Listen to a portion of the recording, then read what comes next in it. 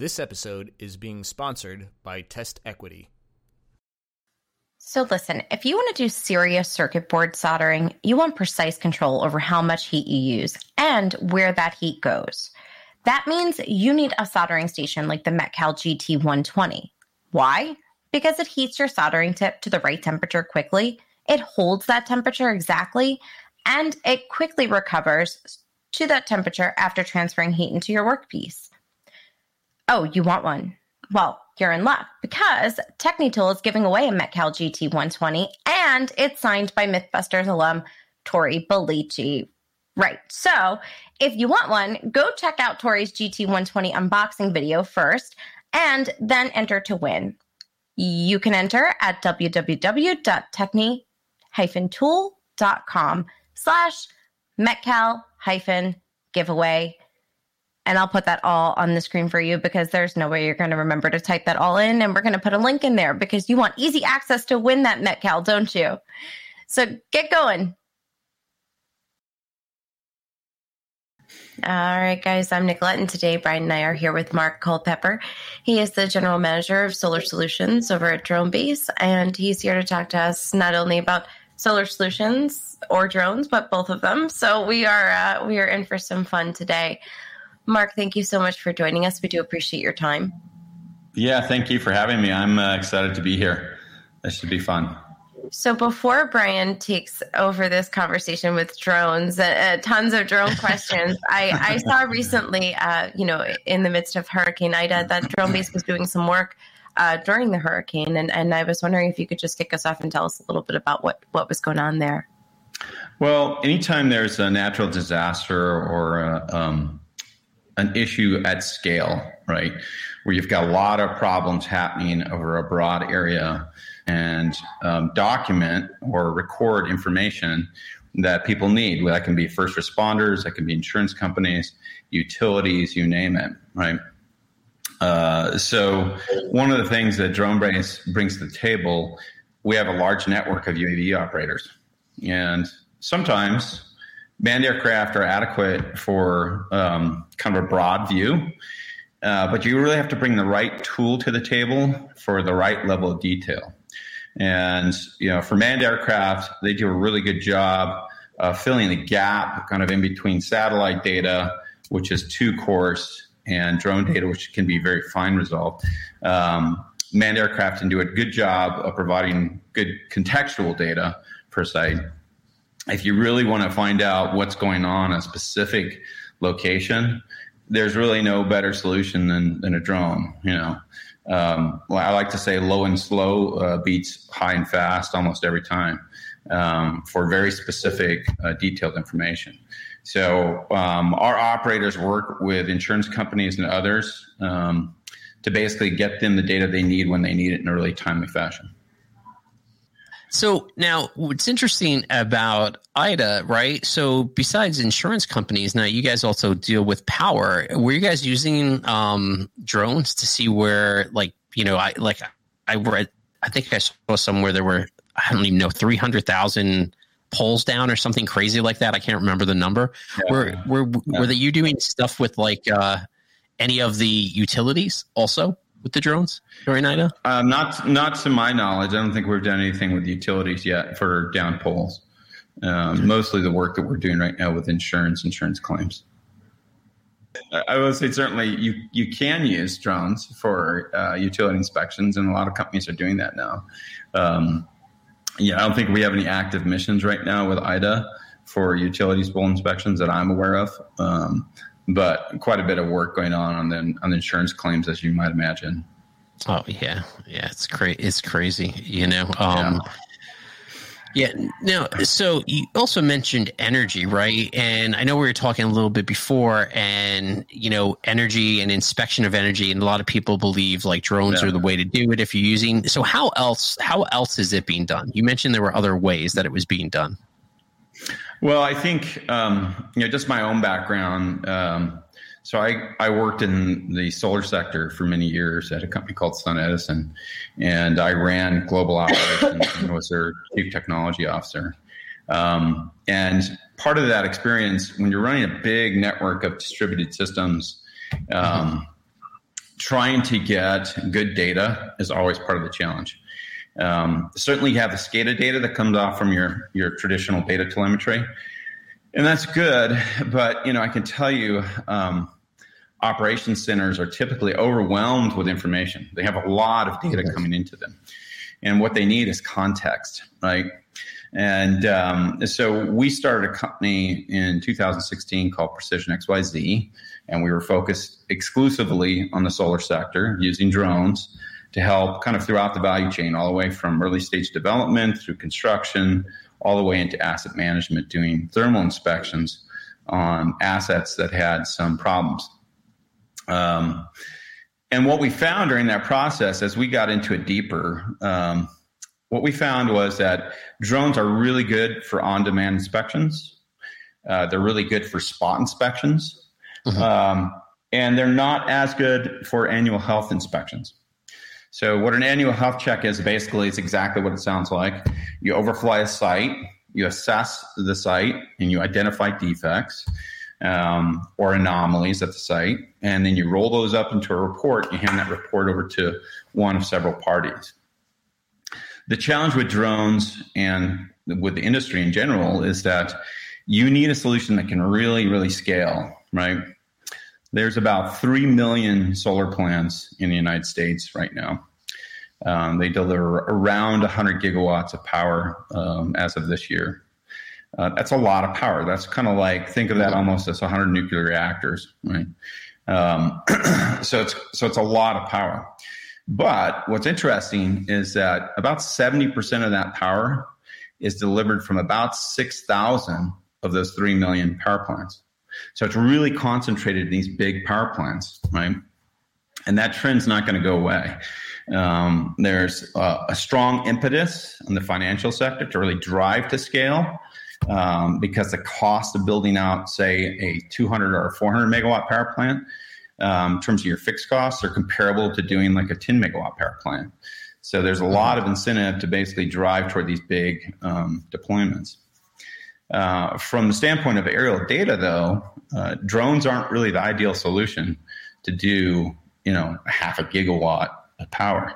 What you really need, and what we found out having done this for 4 years, is we came to the conclusion that, we need manned aircraft. We need kind of the Ford Ranger of the sky, which is really a Cessna, right? With higher resolution equipment on it, the ability to cover massive amounts of area on a daily basis, and really effectively scale up data collection and processing, so that you can collect a lot of information on these plants. Because if you think about that concentration, right, the 6,000 or so power plants, manned aircraft, with the right fleet, you could cover that entire. Oops, just lost a headphone there, guys. Sorry. You could cover that entire deployment in the space of probably 60 days. This year alone, we'll cover about 60,000 nautical miles with our manned aircraft. So we're really trying to say to the industry, you need to operate at scale. This has to be easy for the industry to consume. And you can't get lost into the weeds of trying to get a guy in a van out there with a drone. Now there is a role for the drone operator for sure. Specifically for the field technicians, the field engineers, when they need to go out there and really assess something, they want something that they can use as a tool, just as you would use a power drill or anything else. So when they get that annual health check and they look at it, they want to be able to take their drone and say, okay, this is where I need to check. Let's see if there's been anything that has happened in the last 30 days since the health check came done. And be able to fly the drone up, compare those two, and then take action from there. So these two technologies are really complementary to each other. And you really have got to look at them as technologies that allow the industry to operate at the scale that it needs through a really simple single source solution. Do you find that or are you, I guess here's my question. Are you guys using a lot of AI to help? Because you mentioned there's a lot of data, right? Is there some AI being used to help sort through the data for what's important and what's not? Because, obviously there are things that are, maybe not really relative to what someone's looking for. But my second part to that question is also, does the manned aircrafts actually cut some of that because there are human beings maybe collecting data or putting some context to the data when they're collecting it with manned aircraft? Well, I think those are great questions. I think that the short answer is yes. You absolutely have to use AI and machine learning to handle the amount of data that's coming at you, right? And particularly for the solar sector, because if you think about this sector, the need for inspection is highly concentrated in specific time periods of the year. So, for example, the peak earn-out period for solar in North America is the summertime, kind of late spring through the summer and early fall. That's when those power plants literally make the most money during the course of the year. So you want to have your inspections done more or less within about a 2-month period at the start of that entire process.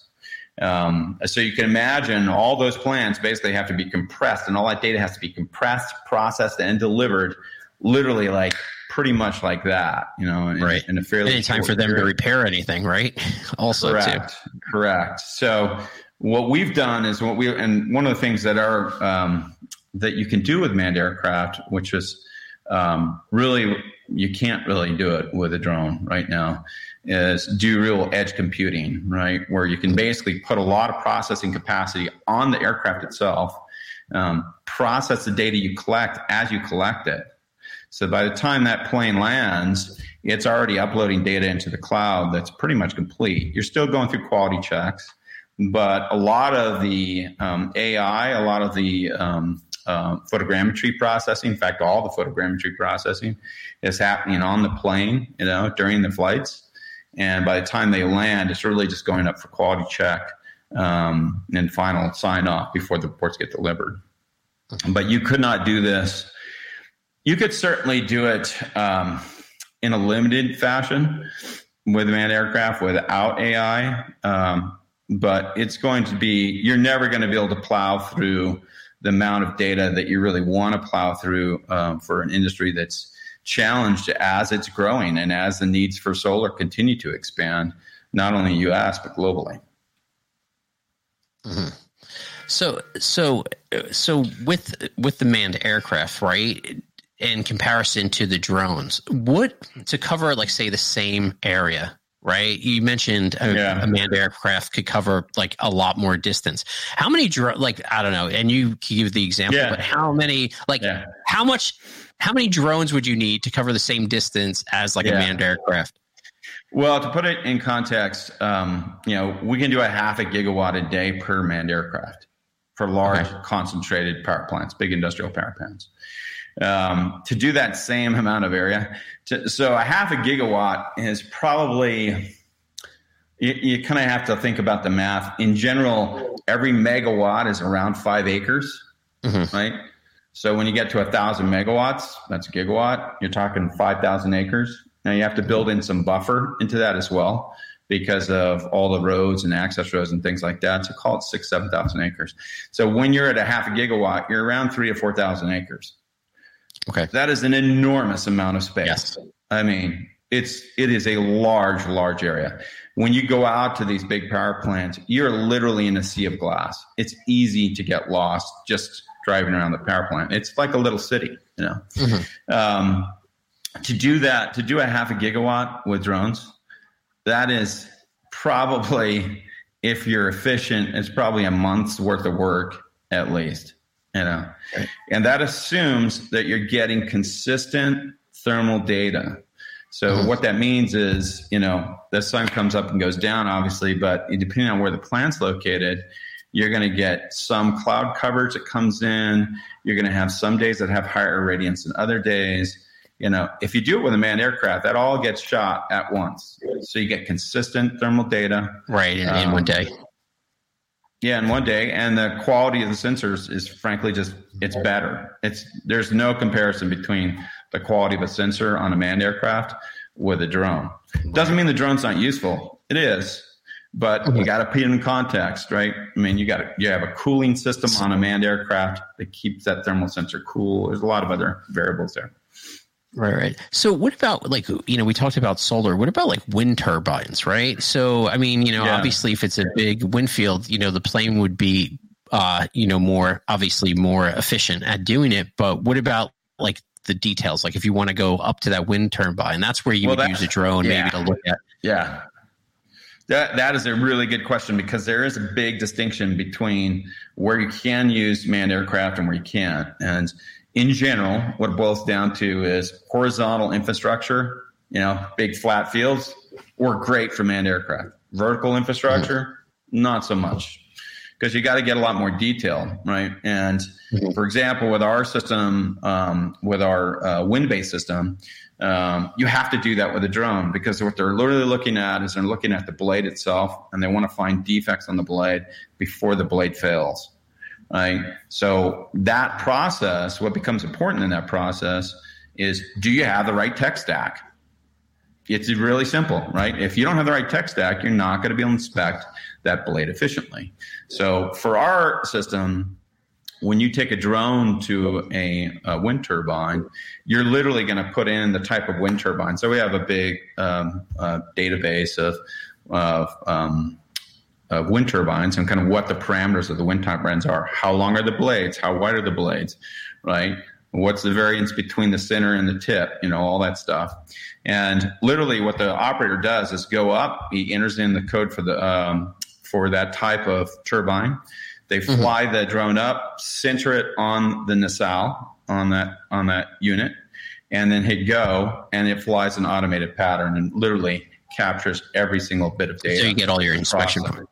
You get all your inspection protocols, and they're all standardized, which means they're efficient, they're consistent, they're reliable, they're accurate, right? And they're fast, because you cannot spend. There's some really interesting drone technology out there now that will allow you to literally create a 3D model of one of these systems. But that inspection process can take an hour. These guys have to roll through literally hundreds of turbines. So, our protocol takes 12 to 15 minutes. It's fast, right? Right. So, and you're eliminating like operator error, like some guy going, oh look, there's a hawk over there. Let me go. Big time. Shave it down, right? Yeah, because if it's just the small nuanced movements, right? If you have to manually do these things, these blades are sensitive, and if you crash a drone into them, you may be introducing damage to the wind turbine, right? At a time when that is absolutely not what the client wants. What the client wants is something that is simple, reliable, consistent, and accurate, right? So that's kind of our mantra. And I think, if you kind of look at our site, you kind of go back to the Staples easy button.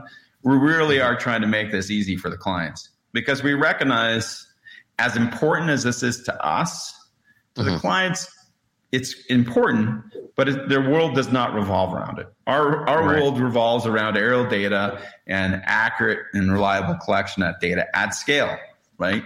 So that concept of a single source, make it reliable, make it consistent, and make it easy for the client, that's a big part of what we do. And the technology stack is kind of built around that idea. Here's my question. Let's talk about we talked about drones. We talked about unmanned aircraft. Let's talk about energy for a little bit. What insight do you have around energy and where that's going? Well, in the context of aerial data and just more broadly kind of what's happening in the energy sector, I think it is really interesting to see the phase of transition we're in. I mean, quite literally, I live up in the Sierra Mountains, up in Truckee, and we're literally on fire up here. I mean, climate change is not a theoretical issue to anybody who lives up here. It's literally become a life and death existential issue, and it's not just here. I mean, look at what's going on. It's literally fire and water, all over the country and all over the world right now. So this transition to renewables is critical for everyone. It's not just, obviously we're interested in it because, let's face it, that's how we make some of our money. But there's a lot of people here who are passionate about it because they see it as important, important transition. Energy transitions are never easy. They're always hard. And the question is, how do you do it quickly? Well, I think for the oil, go ahead. Yeah, and I mean, so many people have talked about this, and I'm just pulling up notes because I was talking to someone else, and they were saying, like, basically they believe like this shift in energy, going to, more environmentally friendly energy is really, I think this, and I was trying to look for the quote, but it's sort of like the sixth industrial revolution, right? It's basically that's the next thing on the horizon, like shifting into these greener energies such as solar, wind, things like that. Yeah, like sustainability, is kind of the key word there, right? And how do you build sustainable societies? How do you build sustainable infrastructure? We actually know how to do it. Like if you look at what's going on in California right now, California has adopted a lot of renewable energy. They're kind of the leader in it.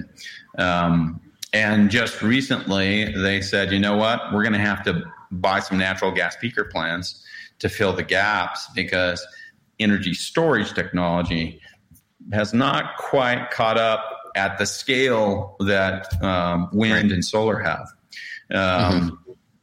which is part of the gap. You gotta fill the gaps. Now, some of that is regulatory problems. And I think a lot of people, particularly in the energy storage sector, would argue that is primarily the issue.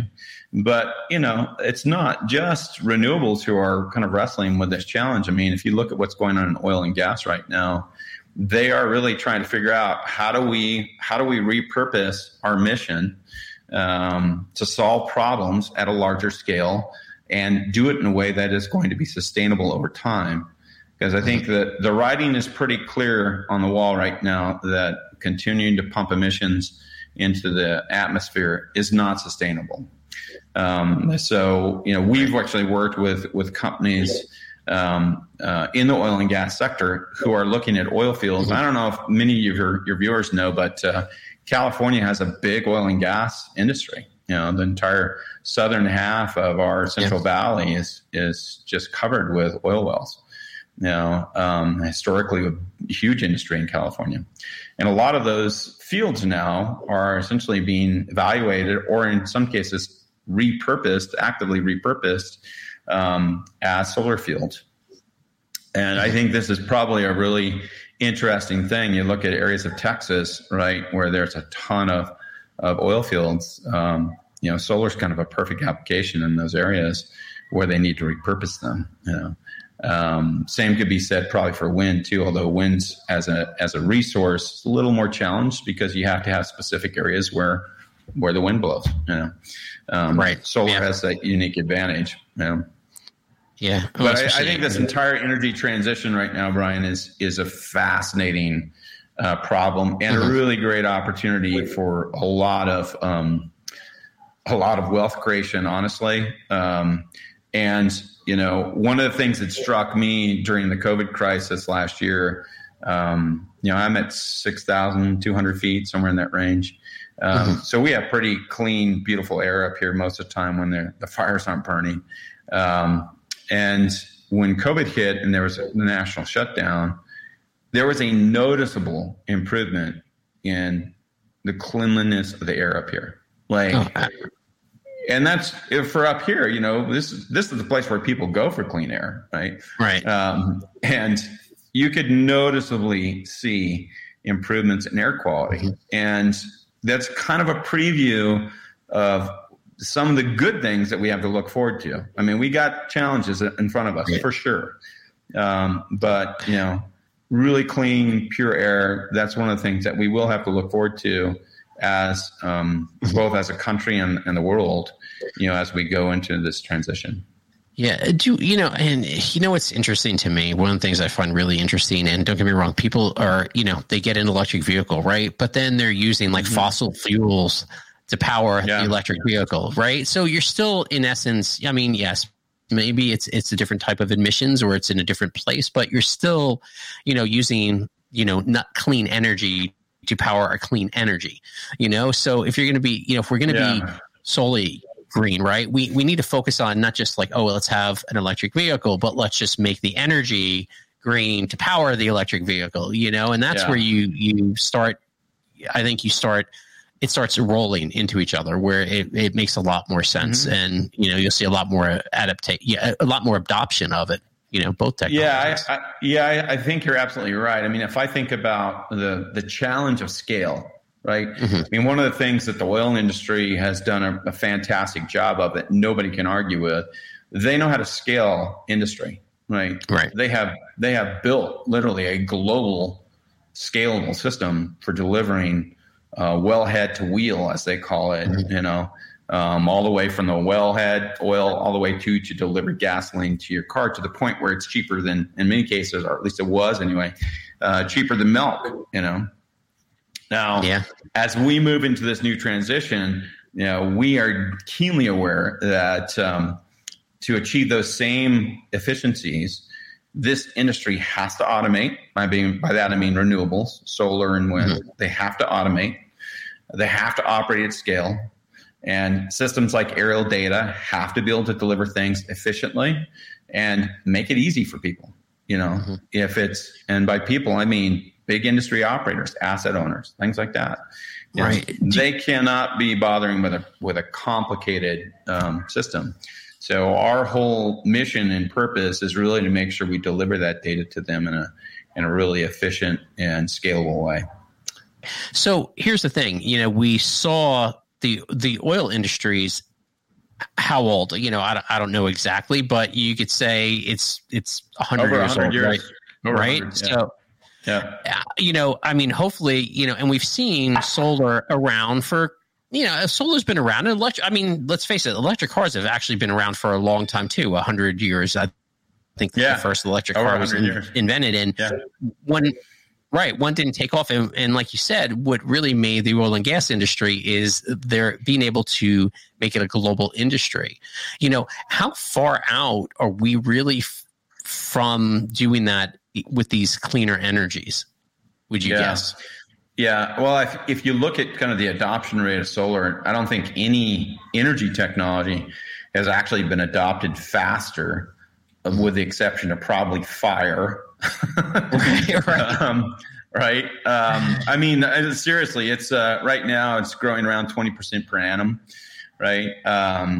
Which is fast. I think, to achieve the objectives from the Paris Climate Accords, obviously we need to scale that up, and then the world needs to scale that up. I think there are really a couple of holes in the tent that are more challenging than others. The broad and massive adoption of storage technologies is absolutely critical for this to work. Right? It's not so much a challenge anymore on generation. So you can almost think of it like this, Brian. Like if you look at what happened in the 90s with the internet, what the internet did was it took fundamentally a really dumb telecommunications network and it turned it into a really smart telecommunications network. Right. And one of the ways it did that was through decreases in the price of data storage and decreases in the price of transmission. Right. And essentially what's happening right now with energy is kind of the same thing. So the cost of generation has plummeted. There is no cheaper source of generating power right now on the planet than solar. That's a fact. Even without incentives, right?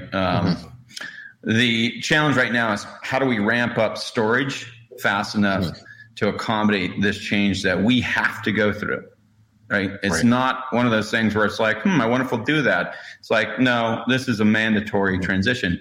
Fortunately, the economics are very favorable. You can almost think of solar right now as think of it as an oil well with an increasing yield over time.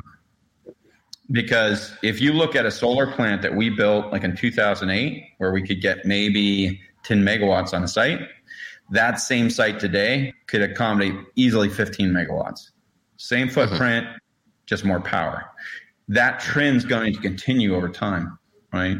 So those things are all positive and great things about what we're doing with solar. So I think to your question, how do you scale up that? Well, the first thing is you got to automate. You have to. If you think about the cost of building a solar plant, the cost of building a solar plant is shifting more and more away from the materials piece and more toward the labor piece. Right. Because material costs have been declining consistently year over year over year, and the industry has done a phenomenal job at grinding costs out of its systems. The labor costs are still, as a material point, they're actually rising relative to the overall cost of the power plant. So that means that you have to automate. You have to. It's not even like one of those things where you go, well, maybe we'll use drones, maybe we won't. It's like everybody's going to be using drones. And even now, even in the early stage of development and construction, drones are really critical. Drones and aerial data are critical. You could just do things faster and more efficiently. I'll give you another example. When you go out to survey one of these large power plants, we surveyed one of the largest power plants in North America called Gemini, and it's east of Las Vegas. That was about 12,000 acres that we surveyed, and we did that with drones. That would have taken literally months to survey in traditional means. Months. And even if you had surveyed it with manned aircraft, your resolution of data would have been smaller, right? Mm-hmm. Less accurate, sorry. Not smaller, bigger. Right. So what you got was you got a drone-based system that gave you very, very fine granular data and delivered it literally I think our first product delivery out of that was 6 weeks. It took us a week to survey, to literally collect the data. It took us only a week. It would have easily taken just to get the data collection from a traditional surveyor at least 6 weeks. At least. Wow. All right. So it's an order of, you're just chopping costs out, right? You're just really trying to how do I accelerate things? How do I reduce costs? How do I automate? We have to be relentless about this. And this is one of the things that we are so excited about at DroneBase. We feel like we've got a great platform, and this platform will scale with the industry. I know that. I worked in the industry, so I know exactly how we need to build this thing. And simplicity, automation, machine learning, all these tools go together. Single source, make it easy, make it scalable, make sure you're delivering what the client needs and wants in a timely fashion. So Mark, where can everyone find more about what you guys are doing over there? Well, you can go to our website, dronebase.com. We have breakouts for each of the verticals that we serve. We serve 3 verticals really, and then one kind of, we call it a vertical, but it's really kind of a horizontal. Wind, solar, properties, and then what we call architecture, engineering, and construction, AEC, or EPC in the industrial world, engineering, procurement, construction. You can learn about all of our services there. If you have projects you want to work on, don't hesitate to reach out to us. You can reach out to us through the website. There's a lot of ways to get in touch with us. We're pretty active and becoming more active on social media these days. I think DroneBase has been kind of the sleeper in the space for a couple of years now. And, it's been pretty exciting to be here at this point in time because, our push into renewables and properties in general has really accelerated in the last year and a half. And I have been very excited to be part of that process. DroneBase acquired my company, in December of last year. And it's been just a lot of fun to get into the mix, at scale, because that's really what this is about. It's like, how do we solve this problem? How do we really help accelerate everything? So go to our website, www.dronebase.com.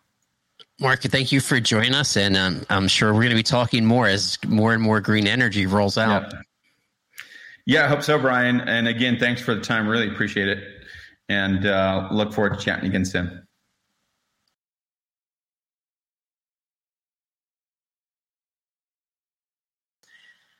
At a pro baseball game, when a hometown hero hits a grand slam, a lucky fan ends up with an autographed bat.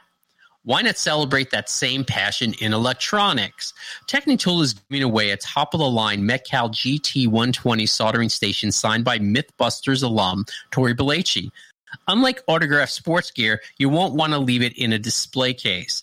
Check out Tory's GT120 unboxing video. Go to technitool.com/Metcal giveaway and enter for a chance to win. We'll also drop the link where you're watching this or listening to this below.